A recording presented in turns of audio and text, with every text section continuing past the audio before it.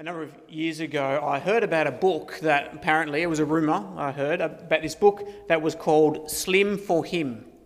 I don't know if anyone's ever heard of that book before. It's apparently a Christian weight loss book. So the him is Jesus. And I thought, that can't be true, surely, that sounds crazy. And so I did what you do to confirm or deny the facts. I Googled it, and it is true. You can still buy it on Amazon, apparently. But when I Googled it, the second search result was for a website called awfullibrarybooks.net, and it was listed in their list. And that's not even a Christian website, and they knew there was something wrong with that book, Slim for Him. Now, that's so bad that it's kind of funny, but unfortunately, bad teaching about Jesus is not rare, and usually it's not funny. And it really does have a big impact. I was chatting with someone after church just this morning about the massive impact he's seen in Africa about bad teaching, from bad teaching about Jesus. It makes a huge impact, and it affects how we live. And so does right teaching about Jesus, but in a positive sense. And that's what this chapter really is about. It shows us both the negative and the positive of how important right teaching about Jesus is, and the right living that should flow from that. That true faith in Jesus should be like a well that flows up into our lives and nourishes and feeds the good life that should come from that, the godly life that God wants us to have. That's what this chapter is about, and we're going to dive into it now. So if you begin with me in verse 1, the first thing that we see is the broken moral compass of false teachers. The false teachers and their broken moral compass. Much of Paul's letter to his young protege Timothy is about correcting and silencing false teachers. It's where he starts in chapter 1, it's where he finishes in chapter 6, and here in chapter 4 we learn that Timothy should not be at all surprised that he is facing this problem of false teachers, because the Spirit clearly says that that's what will happen. Have a look at verse 1 with me. The Spirit clearly says that in later times some will abandon the faith and follow deceiving spirits and things taught by demons. So Paul's saying that false teachers are not an unusual problem that just you are facing, Timothy. Jesus himself had prophesied that this would be the mark of the times that we now live in. When Jesus has come and the message of salvation through Jesus is spreading throughout the world, during this time, there will be opposition to that message. It comes from humans, but it's the teaching of demons, we are told. And we should expect that. The message of Jesus is that God has won over the spiritual forces of evil, the devil and his demons that tried to turn humanity against God and succeeded, but God has found a way to win us back to himself, to save us. He took the penalty that we should have had to take for that at massive cost to himself in the death of his son Jesus. That is the victory that God has won. And so, of course, the devil and the spiritual forces of evil want to corrupt that message. And this corrupted teaching is not just an academic thing. It leads to a corrupted life. And these false teachers that Paul is writing to Timothy about are corrupted in both of those areas, in life and in teaching. They've abandoned the faith to follow the teaching of demons, and that involves a corruption of their hearts and their lives. So if you have a look in verse 2, they are hypocrites. They're, what a hypocrite is. They're putting on an appearance that looks good on the outside, but it's fake. And so they've got this disconnect between what people see on the outside and what's actually going on the inside. Their inside doesn't match their outside, and that is always a dangerous place to be. That's religious hypocrisy. And in the process, we're told, their consciences have become seared as with a hot iron. And I talked about this idea a few weeks ago. A seared conscience is the opposite of a healthy conscience, a good conscience that we saw back in chapter 1. A good conscience is a conscience that works. It's healthy. It functions the way that it should. And in particular, it's a conscience that is formed and guided by the teaching of Jesus, by the message of Jesus, that shapes what we understand is right and wrong, and it speaks to us. A seared conscience is the opposite of that. It's like a scar from a bad burn. I don't know if you've ever had a bad burn, but if you have, you'll know what that does to your skin. It doesn't leave your skin healthy at all. It's scarred and lumpy, and a conscience that has been seared, the conscience of these false teachers, is like that. It's been seared with a hot iron, and so it leaves this kind of hardened layer over their conscience, and so their conscience doesn't work the way that it should. It doesn't prick them the way that it should. You know, you go against your conscience, you go against what you know is right often enough. After a while, it doesn't bother you anymore. You don't feel it anymore, and your ability to determine what is right and wrong becomes diminished. That's a seared conscience, and that's what these false teachers were like. They've followed corrupted teaching, which corrupts their hearts, and now they have a seared conscience. And to kind of shift that metaphor slightly, what that produces is a broken moral compass. You know, they still make moral demands, we're going to see in a moment, but they're moral demands that are actually against the things that God intends. They're the wrong things that they're demanding. And in this case, what they're demanding is in the form of what's called asceticism. I don't know if you've heard that word before. It's kind of hard to say. Maybe you should practice asceticism. No? Well done. Asceticism is a view of the world that thinks that physical things are bad. You know, sex, food, pleasure, comfort, those things are bad. The only thing good, according to asceticism, are things that are spiritual. And so the ultimate aim is to try and separate yourself from anything that might cause you to be contaminated by those physical things, any enjoyment of the physical world. And unfortunately, this kind of idea and this kind of teaching has infiltrated Christian thinking at various times in history. And it seems like something like that was going on when Paul was writing this letter to Timothy. These false teachers were forbidding marriage and ordering people to not eat certain foods. These are classic examples of asceticism. And they demand this, we're told, because they have abandoned the truth. Because the truth is, as Paul reminds us in verse 4, that God is the creator of everything. There's not this separation between the spiritual and the physical as if one is good and the other is bad. When God made the world, remember what he said? He looked at what he'd made and he said, it is good. Yeah. The physical world that God has made, he called it good. And so nothing that God has made and called good should be rejected as if it's bad. If we receive it, thanking God for it, for providing this good thing for us. It's a massive affirmation of the goodness of physical things, the goodness of the physical world. Now, of course, that doesn't mean that sometimes we can't corrupt and misuse the good things that God gives us. So sexual immorality is a misuse of sex, which God created for a good purpose within marriage between a man and a woman. Gluttony and drunkenness is a misuse of food and drink, which God made for our nourishment. Those are misuses of those things. Those things are wrong. But can you see how the false teachers have kind of got the wrong thing wrong in what they are forbidding? They're forbidding marriage and eating certain foods as if those things are the problem. And so they've got these strong moral demands that they're making of people, but it's the wrong things that they're insisting on. Because they're starting in the wrong place, they've abandoned the truth, and they've got corrupted consciences, and so they're heading in the wrong direction.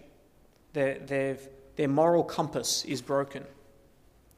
It kind of reminds me of the Pharisees that Jesus used to argue with. You know, one time he was pointing out to them that they would force people to donate even a tenth of the herbs in their garden. You know, that specific. But then they wouldn't lift a finger to actually help people who are in need. And they couldn't see that there was something wrong with that. That's like what these false teachers are doing. They're making these strong, legalistic rules as if that's what matters. And it undermines the very message of the gospel. And it doesn't actually help when it comes to real godliness. Paul says in Colossians, these rules lack any value in actually stopping the things that God wants us to stay away from. Like, we know that forced celibacy doesn't mean the same thing as sexual morality and sexual purity. In fact, sometimes it can be unhelpful in that regard. And sadly, I know people who put high moral value on mastering the things of the body. Things like what they eat, how they sleep, how they exercise, as if those are the things that really matter, and kind of put a moral category on that. But then they have these gaping holes in the things that God actually cares about. It's no good being careful about what you eat while committing sexual immorality. And to not be able to see the difference there is a problem. This is where corrupted teaching leads to corrupted living. Disconnected from its root in the gospel of Jesus, these false teachers have a broken moral compass. And this is what Paul wants Timothy to point out to people so that they don't get led astray. Not just on those particular issues, on marriage and food, but the way that wrong teaching leads to wrong living. This, we're told in verse 6, is what will make Timothy a good servant of Christ Jesus, nourished on the gospel and trained for godliness. That's what he goes on, as I said, to talk about from verse 6, where he talks about the best kind of nourishment and the best kind of training. Let me read from verse 6. If you point these things out to the brothers and sisters, you will be a good minister of Christ Jesus, nourished on the truths of the faith and of the good teaching that you have followed. Have nothing to do with godless myths and old wives' tales. Rather, train yourself to be godly. For physical training is of some value, but godliness has value for all things, holding promise for both the present life and the life to come. So do you hear he's using the language of nourishment and training, but he's not talking about food and exercise. He's talking about being nourished on the truths of the faith. That's the diet that will nourish Timothy and the people that he leads. And trained for godliness. As Peter pointed out, verse 8 is kind of one of those catchphrases where sometimes people just quote half the verse as like the motto for, say, a Christian exercise program. If physical training is of some value, great, so let's go for a run. And I'm all for that. But that's not, as Pete said, is not the point that he's making. The point is the second half of the verse. But godliness has value both for this life and the life to come. As I was thinking about this, I recall that I grew up in a family that cared about healthy eating and exercise. My mum was way ahead of the times when it comes to healthy eating. She was into kind of not eating processed food way before that was a trendy thing. I remember at school at recess, I'd open my lunchbox and all my friends are pulling out packets of chips, and I'd get a stick of celery and an apple. And I was like, yeah, thanks, Mum. I'm sure it was good for me, but try telling that to an 8-year-old. Good food and exercise is of some value. It's good to look after what God has given us, including our physical bodies. But however fit and healthy we are now, that's going to make absolutely zero difference in 1,000 years' time. Do you think you will care how fast you could run, or how much weight you can lift, or how good you look in lycra when we are in God's new creation?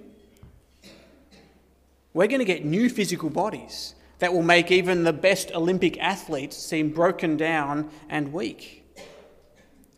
What we will care about in 1,000 years' time and more, and what we will rejoice in for eternity, is the godliness that God is working in our lives now. As we are nourished in the gospel of Jesus, and the work of God's Spirit makes us more like Jesus, that's something worth celebrating. That's something worth thanking God for, and we will praise God for that forever. And that's worth putting effort into and working hard for. Like an athlete who trains hard for the physical body, we should be working hard to let the gospel train us for godliness.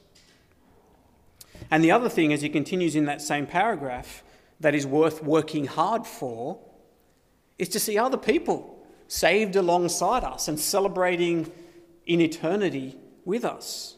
Saved by Jesus, that also has eternal value, clearly. Let me read verse 10.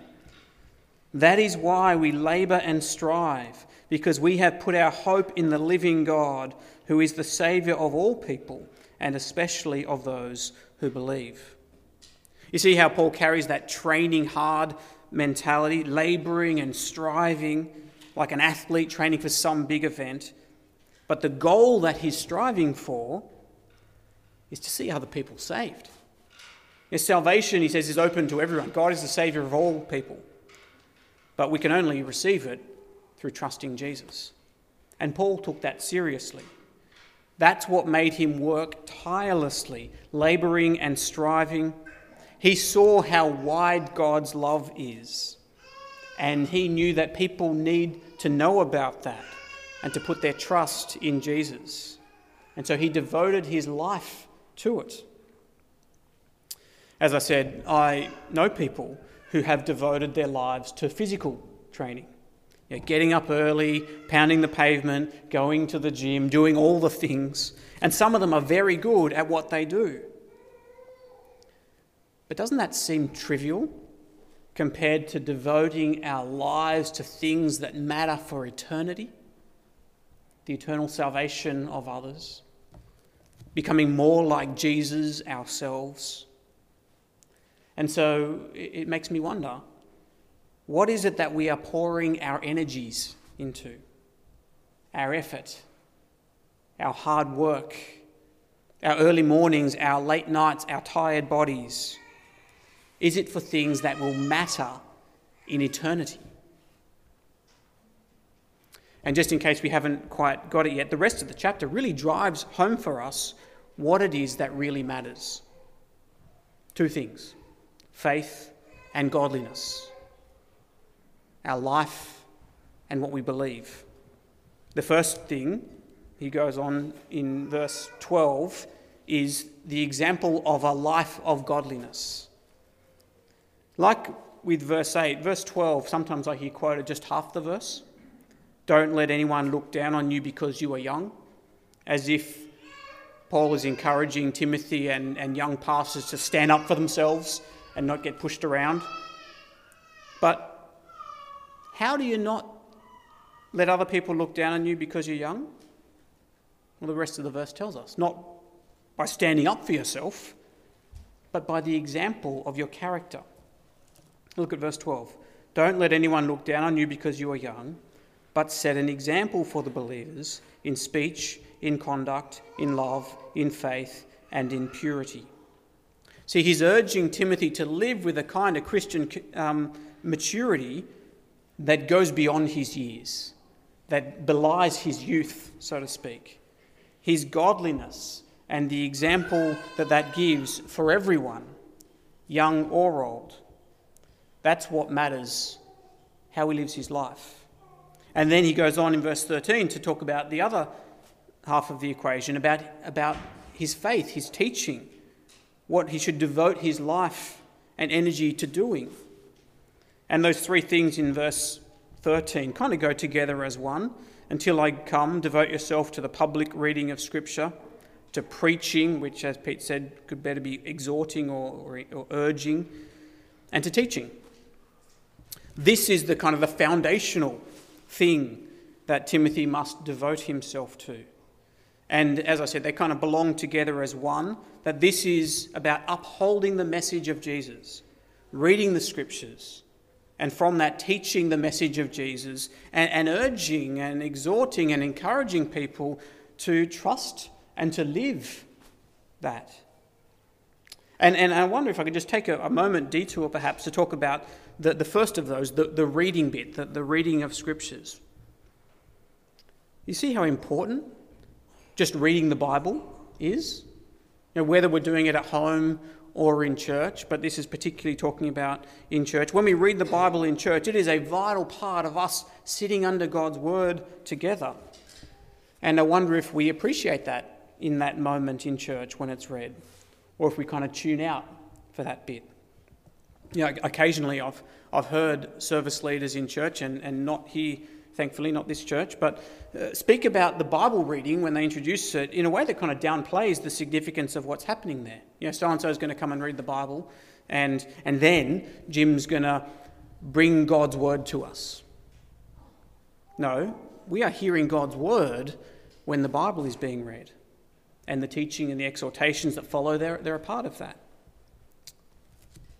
So we should want to make sure, shouldn't we, that the Bible readings in church are done as well as possible, so that we don't tune out for that bit when it's being read, and so that it's read in a way that doesn't confuse the meaning. And great job today, ladies.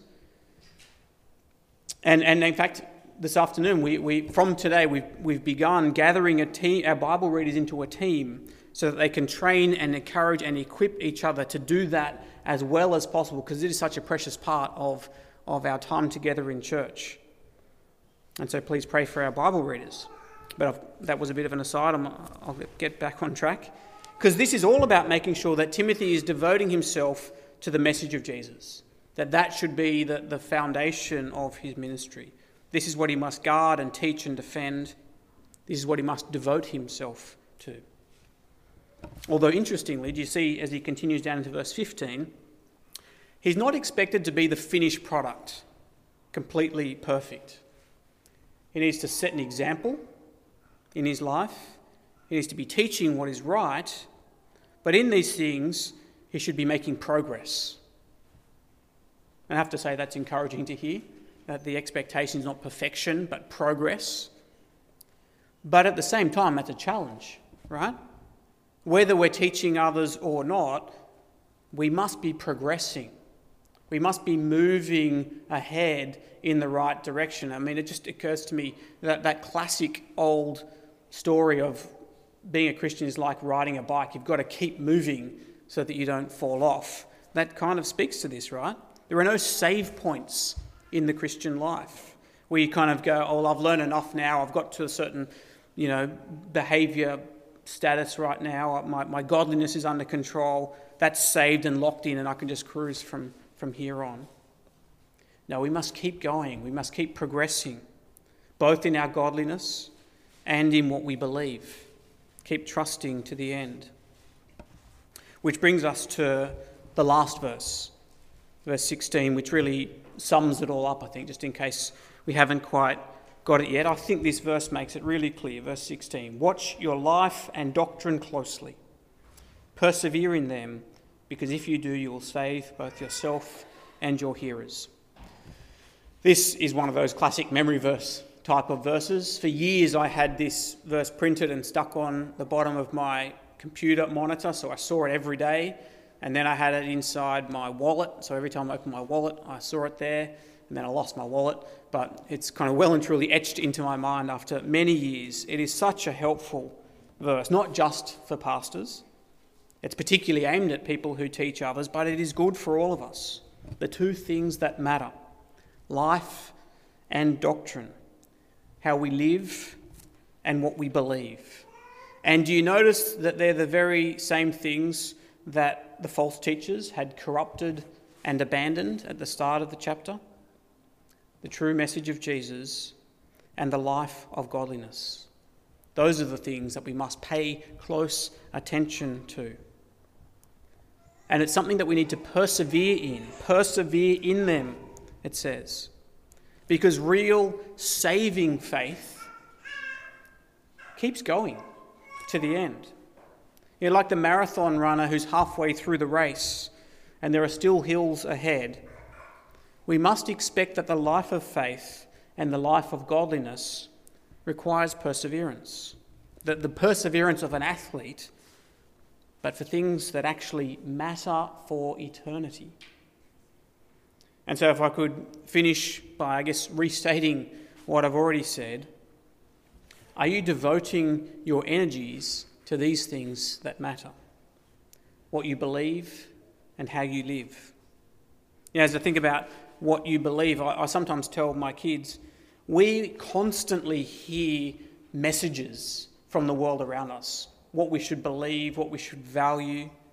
We hear that every day, and we can't avoid it.